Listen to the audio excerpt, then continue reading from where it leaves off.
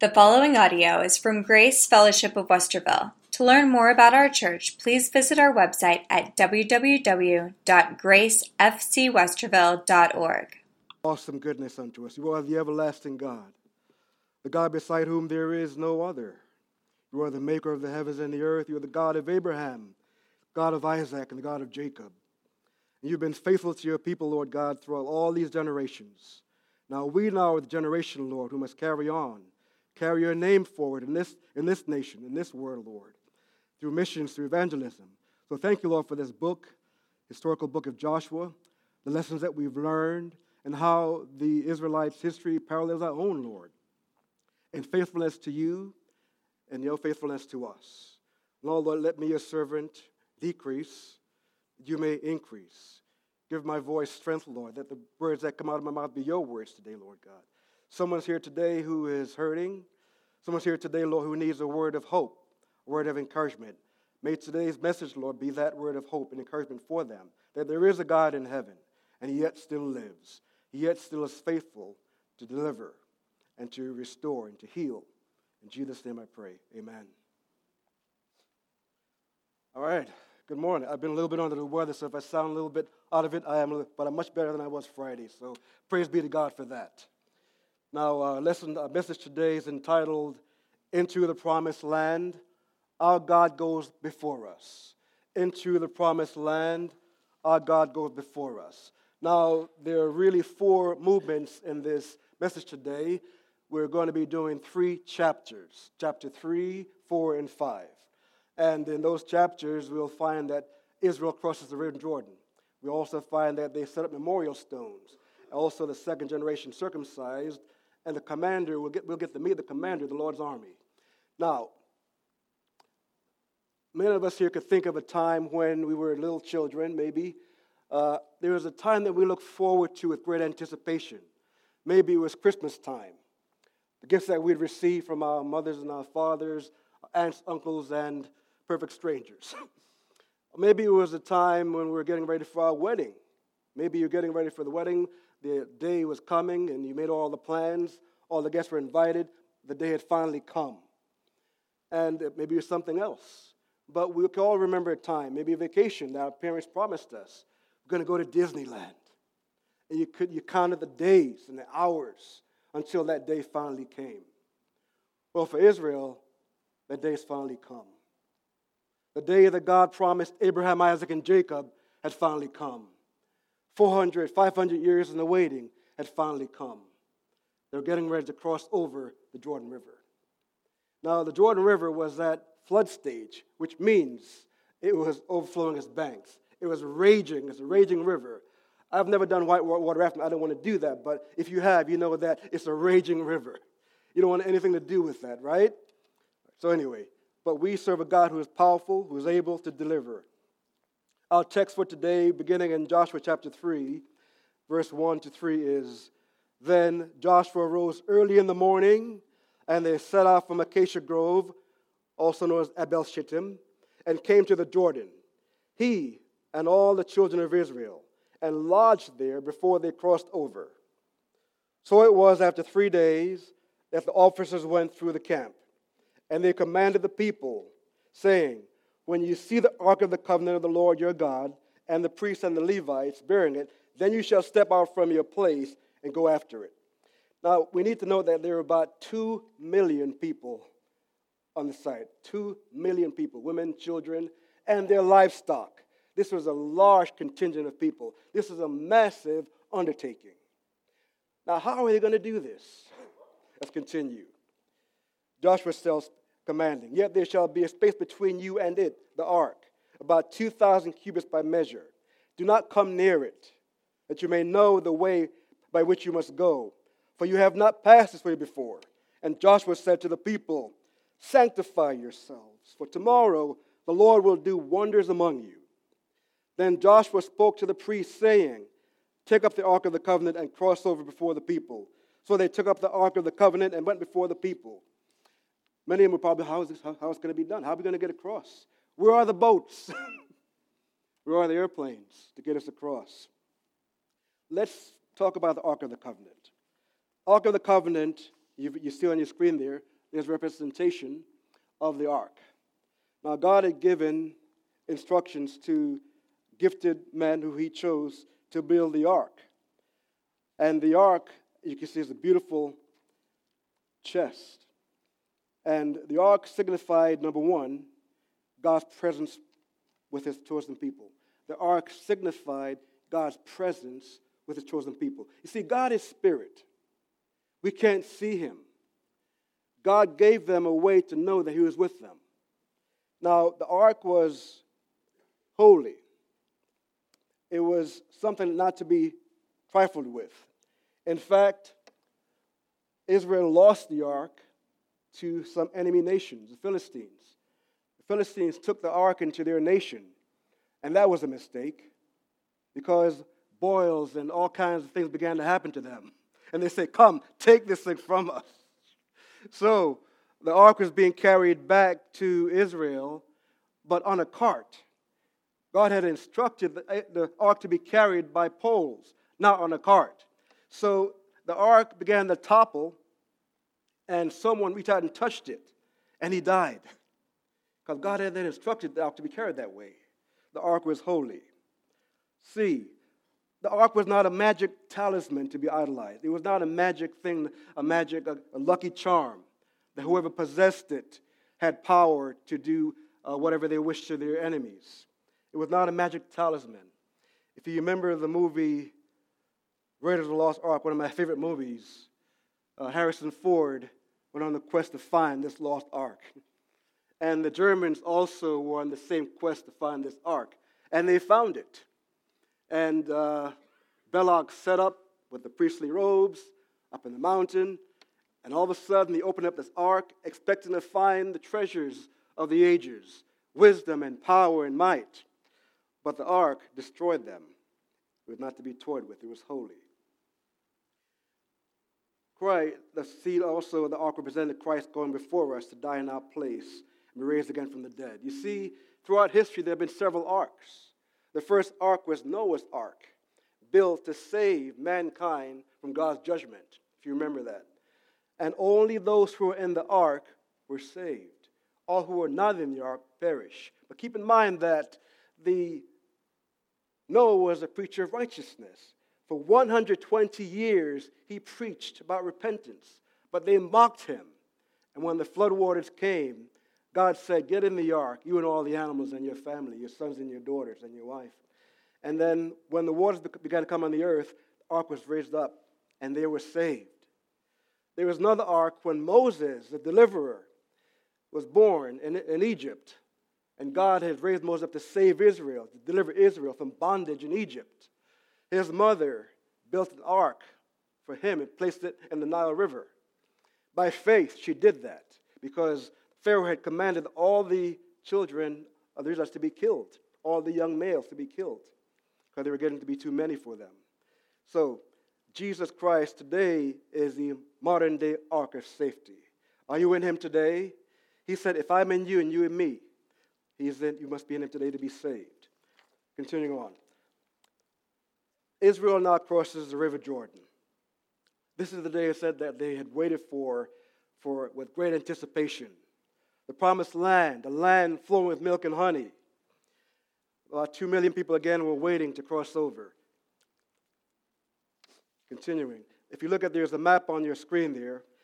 Now you wonder how far was Acacia Grove at Bel Shittim from the Jordan River. You see, it's about 7 miles. About 7 miles walk. This is where they camped. 7 miles walk to the river, and from the river, 5 miles to Jericho. And they camped here at Gilgal. This is where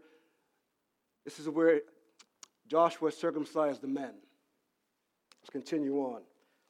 Now, the Jordan River was about 100 feet wide. 100 feet wide, and anywhere from 3 feet to 10 feet deep. This is not a wading pool. Continuing on. Now, let's go to Joshua chapter 3, verse 7 to 8. And the Lord said to Joshua, "This day I will begin to exalt you in the sight of all Israel, and that they may know that as I was with Moses, I will be with you. You shall command the priests who bear the ark of the covenant, saying, When you have come to the edge of the water of the Jordan, you shall stand in the Jordan. Now that took great faith, did it not? So Joshua said, verse 9, to the children of Israel, come here, hear the words of the Lord your God. And Joshua said, by this you shall know that the living God is among you. They did not know what was about to happen. They did not know. By this you shall know that the living God is among you. And keep in mind that this same God who was with Adam, was with Noah, was with Moses, is now with Joshua. The same God. He said, God, I'm God, I change not. I am the everlasting, from everlasting to everlasting, that God. And that God is here today with us, Grace. By this you shall know that the living God, not an idol, is among you, that he will without fail drive out before you the Canaanites. This is a faithful God. And the Hittites, and the Hivites, the Perizzites, and the Girgashites, the Amorites, and the Jebusites. And it shall come to pass, verse 13, as soon as the soles of the feet of the priests who bear the ark of the Lord of all the earth. Keep in mind, this is not just the God of Israel. This is the God of all the earth. The entire earth belongs to God, not just the Israelites. Shall rest in the waters of the Jordan, that the waters of the Jordan shall be cut off.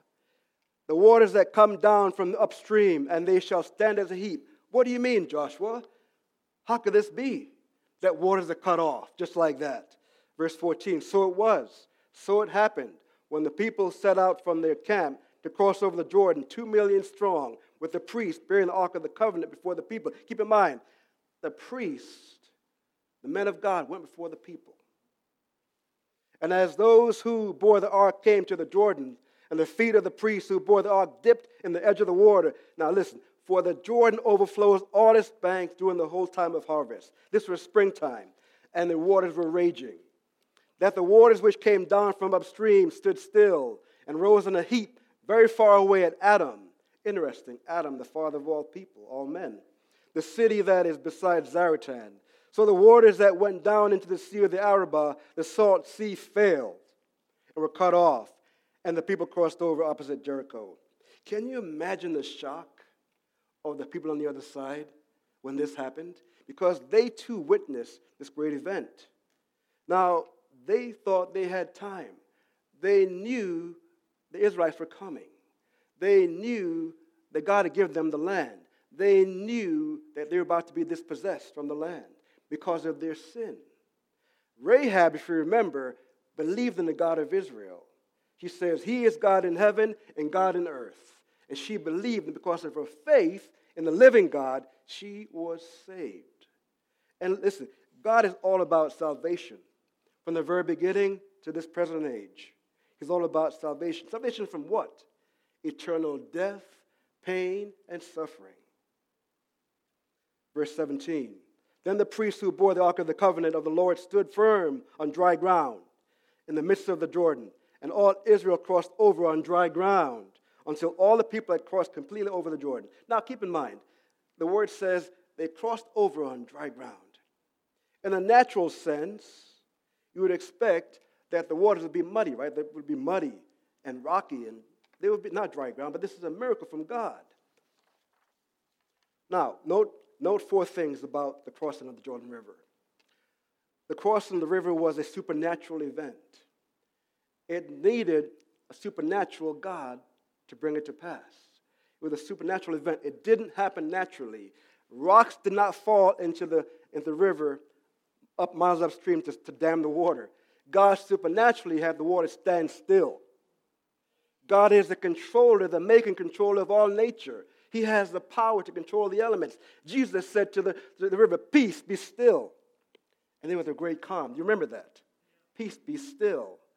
And there was a great calm. Jesus came walking on the water. He is the maker of all things. He controls all nature. Number 2, crossing of the river was a miraculous event. These things don't happen every day. Miracles don't happen every day. This was a supernatural, miraculous event.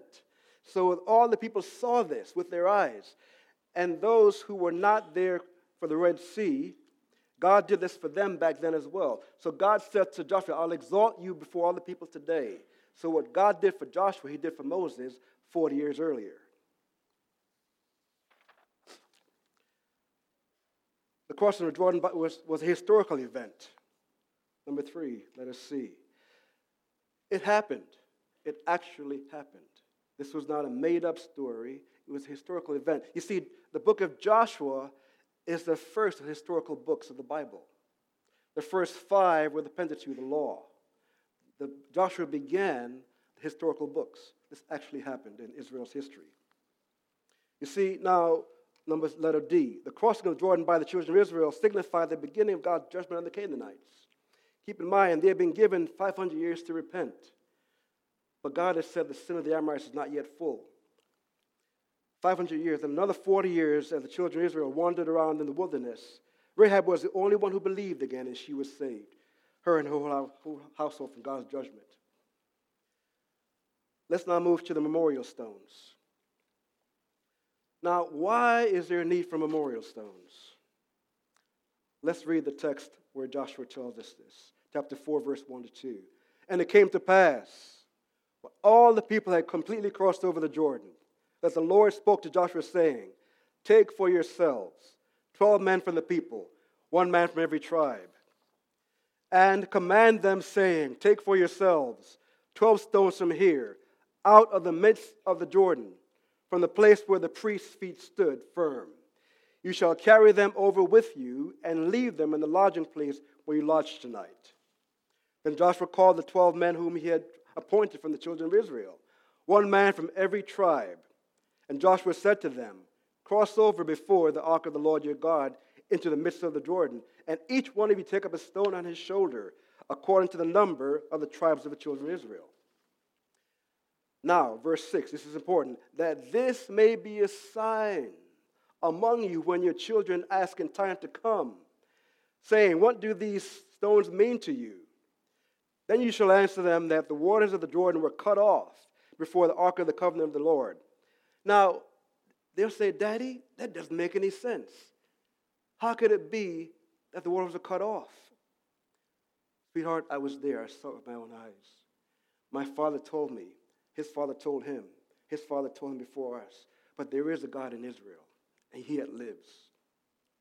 When it crossed over the Jordan, the waters of the Jordan were cut off, and these stones shall be for a memorial to the children of Israel forever.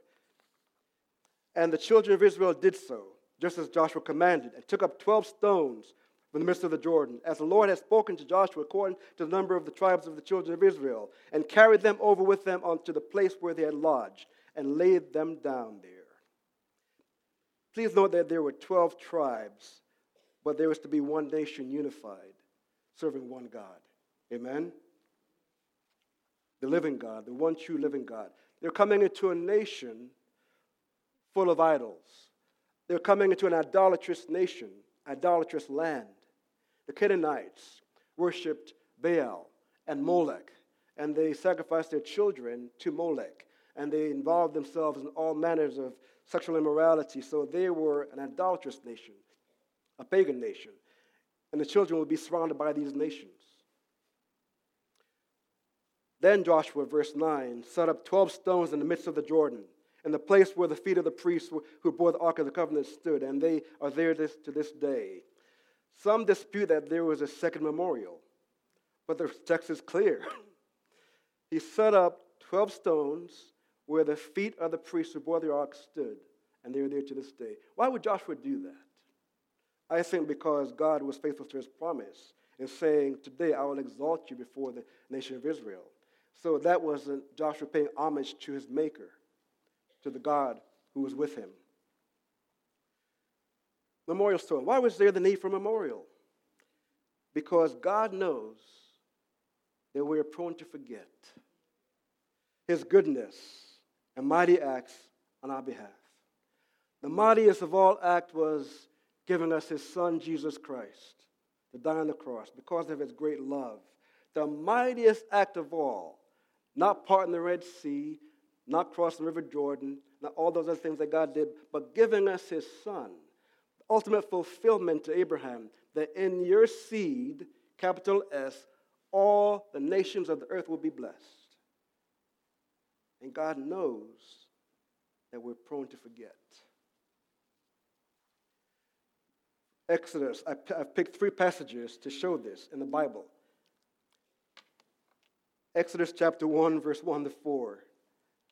Now, this section has to do with the 12 sons of Jacob. And they journeyed to Egypt. And let's pick it up from verse 1. Now, these are the names of the children of Israel who came to Egypt. Each man in his household came with Jacob: Reuben, Simeon, Levi, and Judah, Issachar, Zebulun, and Benjamin, Dan, Naphtali, Gad, and Asher. Now, why did they not need to go to Egypt? Because there was a famine in the land. They were about to die. Joseph went on ahead, sold by his brothers into slavery. What his brothers meant for evil, God meant for good. Because God was with Joseph in Egypt and exalted him in Egypt to become second in command. All those who were descendants of Jacob were 70 persons, but Joseph was already in Egypt. And verse 6, and Joseph died, and all his brothers, and all that generation had passed away. But the children of Israel were fruitful and increased abundantly, multiplied and grew exceedingly mighty, and the land was filled with them. Now keep in mind that Pharaoh was so grateful to Joseph that he said, Joseph, you are full of God's wisdom. There must be more like you. Bring them to my land. A friend of you is a friend of mine. Amen? Do we know anyone like that? A word from Brandon Ruckle is a word from on high. Mike's my friend. Brother of Dan, brother of Frank. I know Frank. If you say he's a good guy, I'll hire him on the spot. Now, there arose a new king over Egypt. This had to be about 300 or 400 years, who did not know Joseph. And he said to his people, look, the people of the children of Israel are more and mightier than we. Come, let us deal shrewdly with them, lest they multiply and it happen in the event of war, that they also join our enemies and fight against us and go up out of the land. If you recall, again, Pharaoh was exceedingly grateful to Joseph for what he had done to save his nation from the famine. He appointed Joseph again to be second in command. But little did Pharaoh know that his inviting Jacob to Israel was part of God's plan. As God had said to Abraham, your descendants shall dwell in the land not of their own. And they shall be afflicted 400 years. And they shall move out of that land with great possessions. See, God had already told Abraham this hundreds of years earlier. Amen? That's the God that we serve. He knows the end from the beginning. That God. Here's another passage of how we're prone to forget. So it was as soon as Gideon was dead that the children of Israel again played the harlot with the Baals, and the maid Baal beareth their God. Thus the children of Israel did not remember the Lord their God, who had delivered them from the hands of all their enemies on every side.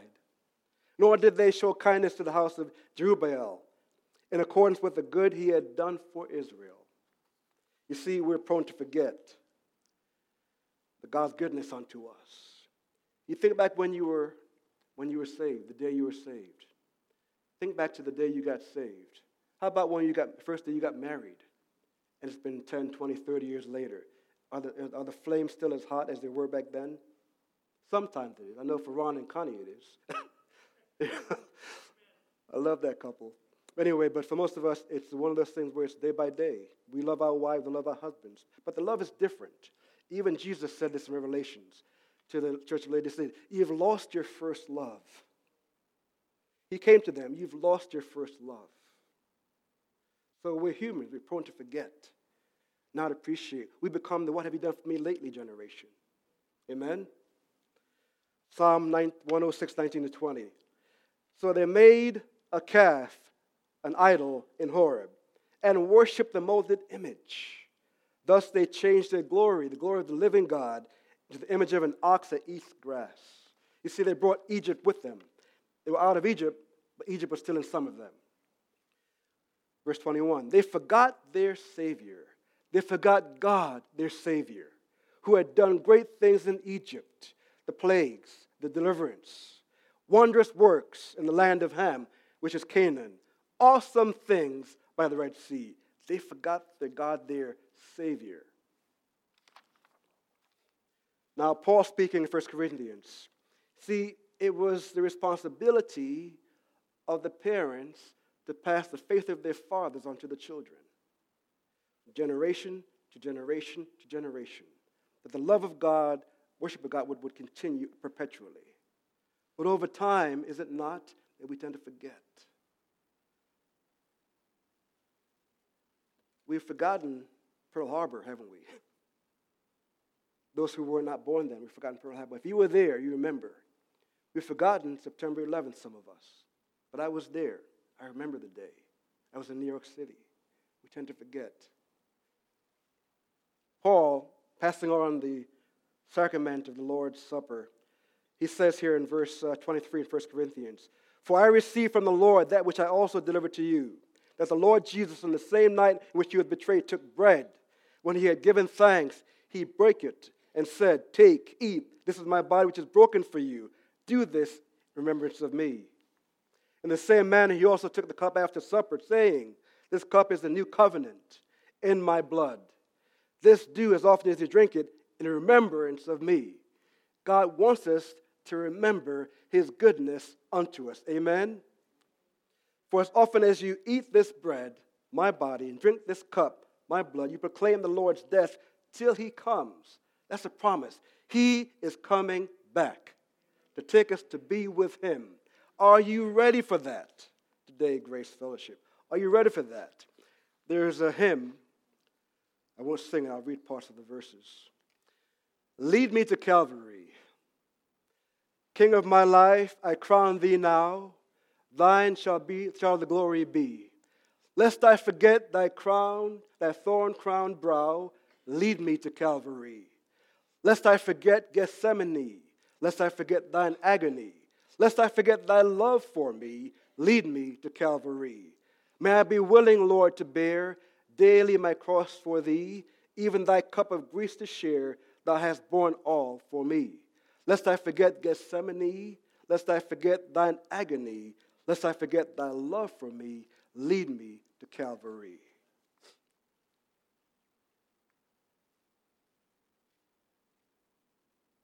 Grace, may it be that we never forget God's goodness unto us. In the next section, we'll learn about the second generation circumcised. You see, all the men who were now prepared to cross over the Jordan are uncircumcised. God had given Abraham a command to circumcise his sons and all the males in his household, all his slaves.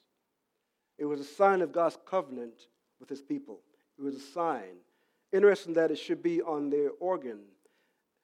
It's one of those things where God had to see what they're moving to a nation that was full of sexual immorality.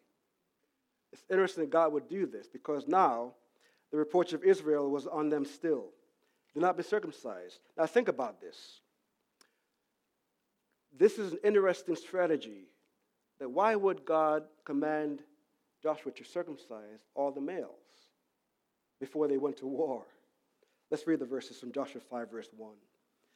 "So it was when all the kings of the Amorites who were on the west side of the Jordan and all the kings of the Canaanites who were by the sea heard that the Lord had dried up the waters of Jordan before the children of Israel until we had crossed over, that their heart melted, and there was no spirit in them any longer because of the children of Israel. They were ripe for the picking. At that time," verse 2, "the Lord said to Joshua, 'Make flint knives for yourself and circumcise the sons of Israel.'" Again, the second time. So Joshua made flint knives for himself and circumcised the sons of Israel at the hill of the foreskins. This is over 600,000 men. This is a lot of men. This is no small task. Now, if you remember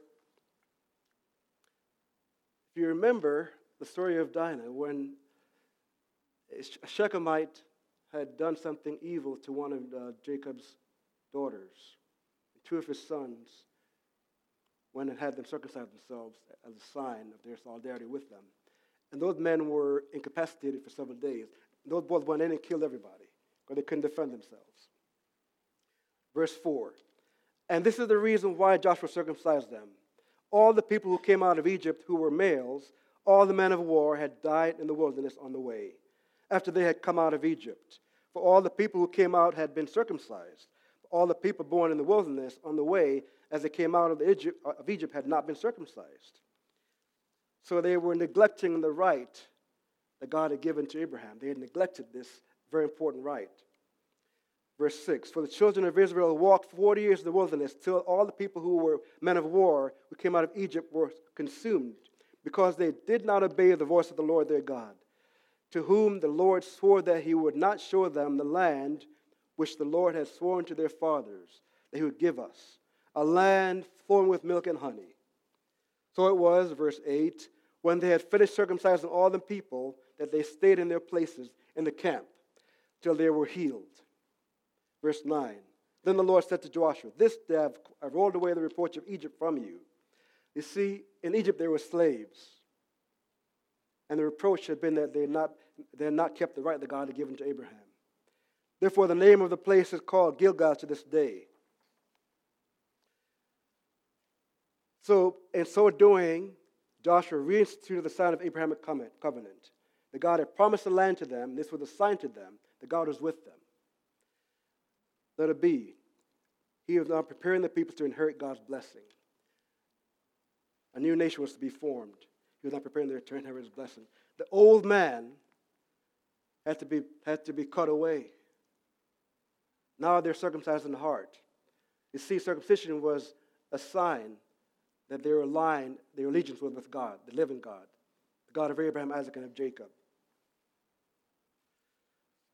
Let's move now to Joshua chapter 5, verse 13. We now meet the commander of the Lord's army.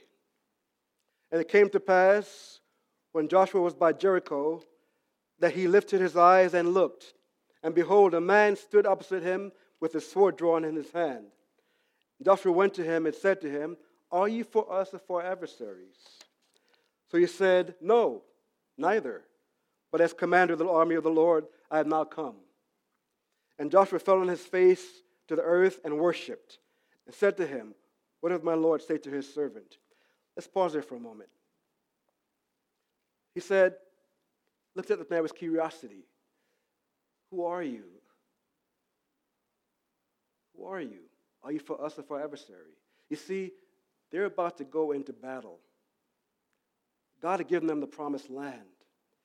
But they have to go and fight for this land now. Amen? They have had to prepare themselves as an army prepared to fight this battle. And Joshua needed to know that God was with him. This commander, we'll see in a few moments, was none other than Jesus Christ, pre-incarnate. Now, keep in mind also, look at verse second half. And Joshua fell on his face and worshipped and said to him, what does my Lord say to his servant? You see, this was no ordinary angel. This was God in the flesh. Because angels did not accept worship. Only God accepted worship. Verse 15. Then the commander of the Lord's army said to Joshua, take your sandal off your foot, for the place where you stand is holy. And Joshua did so. If you remember, God is not doing with Joshua what he did with Moses. Parting of the Red Sea, parting of the Jordan, the burning bush, where God met Moses to take the hand off his before the ground which you stand is holy ground.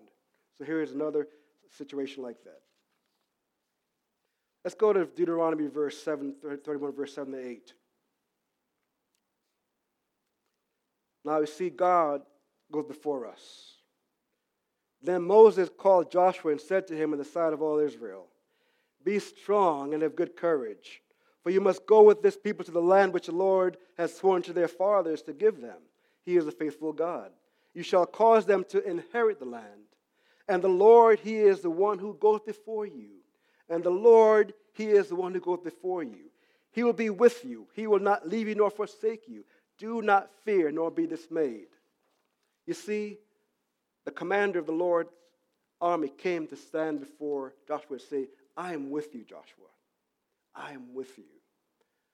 What I promised to your forefathers, I will deliver to you. But I'll be with you in this battle. Now, there are 5 things we need to know about the commander of the Lord's army. He is the pre-incarnate Jesus Christ. Number 2, he is the one who fights our battles. Number 3, he is the one who gave his life on the cross to save us. Number 4, he is the one whose spirit indwells and seals us unto eternity. If you're a believer in Jesus Christ, his Holy Spirit indwells you. You and I are now the memorial stones. When the world sees us, they see a memorial stone of Jesus Christ. He said, "Let your light so shine before men that they may see your good works and glorify your Father in heaven." Amen? So when people see us, they need to say something different about you. So today, we are the memorial stones. I was in Meijer just the other day, Friday, buying some cornbread. I love Meijer cornbread. I must eat 2, 3, or 4 of those things every month. Ask my wife, she'll tell you. A young lady in the bakery came over to me because they were out of bread, so I had to say, "Could you get some more from the back?" She did. I do this all the time. And she came to me. She said, "May I ask you a question?" I said, "Yeah." She said, "What do you do?" I said, "I'm a minister." She says, "I knew it. I've been there many, many, many, many times." She says, "I knew it." She began to say to me, my fiancé and I are getting married in July. We're looking for someone to officiate our wedding. Long story short, I just basically said, that's it. But she knew that I was a Christian. Also that I was a pastor. Because of the spirit that God put on me. Number 5, the commander of the Lord's army, Jesus Christ, is the one who goes before us to prepare a place in heaven for us, the final promised land. Grace, let me ask you a question today. Are you waiting for the promised land? Are you anticipating being there with Jesus Christ forever and ever? Are you? I am. Let's go to John chapter 14, verse 1 and 2. Here's what Jesus says to us. "Let not your heart be troubled. You believe in God, believe also in me. In my Father's house are many mansions. If it were not so, I would have told you. I'm going before you to prepare a place for you. And if I go prepare a place for you, I will come again." This is a promise you can take to the bank and receive you to myself, that where I am, that you may be also. And where I go, you know, and the way you know. Thomas, doubting Thomas, said to him, "Lord, we do not know where you're going, and how can we know the way?" And Jesus said, "I am the way, I am the truth, and I am the life. No one comes to the Father except through me. No one comes to the Father except through me." Grace, today, the ark of safety is not a chest. It's the Lord Jesus Christ. I ask you today, are you in him, and is he in you? Are you in the last ark of safety, and is he in you? You see, because nothing else needs to be done before Christ comes back to take us to himself. It's all been done. He's already done it on the cross. He gave his life on the cross, that all who put their faith and trust in him and believe in him shall not perish, but have everlasting life. Those who do not put their faith and trust in him, those who are still in unbelief, will also live forever, but not in heaven, in a place of everlasting pain, death, and suffering. God has made a way for us. As in the days of Noah, he made an ark for them to escape the judgment. And in today's day, he's made an ark for us in his Son, Jesus Christ, that we may escape eternal death, pain, and suffering.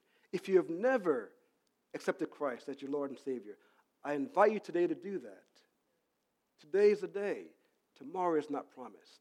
If you're in Christ, I know that sometimes things get hard for you financially, in your health, in your family, and there's a sense of hopelessness. Don't lose hope in the Lord. I encourage you, hold on to Jesus. You see, because when things get hard, we tend to forget. God, where are you? Where are you in my suffering?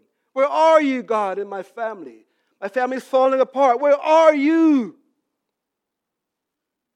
He's there. He's here. He's near. He loves us so very much. You can see him in his word. He demonstrated that love for us by giving us his Son on the cross. Let us pray. But before we pray, I'm going to invite Dan to come up to play a song, and then I'll close us in prayer.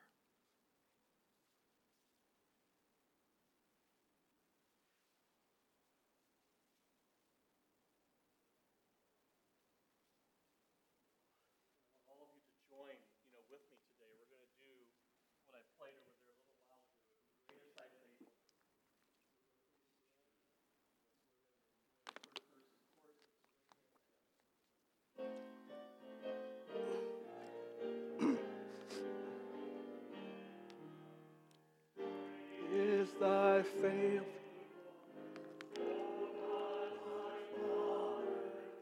there is no shadow of turning with thee.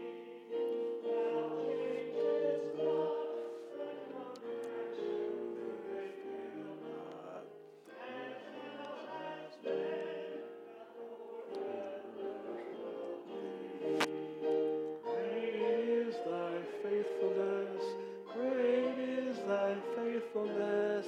Morning by morning, new mercies I see. All I have needed, thy hand hath provided. Great is thy faithfulness, Lord, unto me. Amen. Our Father and our God, we thank you today for the word that was preached, Lord. We pray that you are glorified, Lord, in this message, that you are a faithful God, a saving God, a loving God, a God of power, a God of might, a God who sits high and looks down low, a God who is acquainted with all of our infirmities. You suffered. You were tempted in all ways, but without sin. You loved us so much that you gave your only begotten Son to die in our place. Now, Lord, if there's someone today with a need of this salvation, we pray that today will be the day that they'll say, Lord, I accept you as my Savior. I invite you to come to be my Savior. Come into my heart. Fill me with your Spirit. Seal me unto the day of salvation. Thank you, Lord Jesus, for what you will do today in these lives. Pray for every family in this church, Lord, as we move forward into our destiny, Lord, in this community. Bless this church family, every member here. I pray in Jesus' name, amen. Go in peace.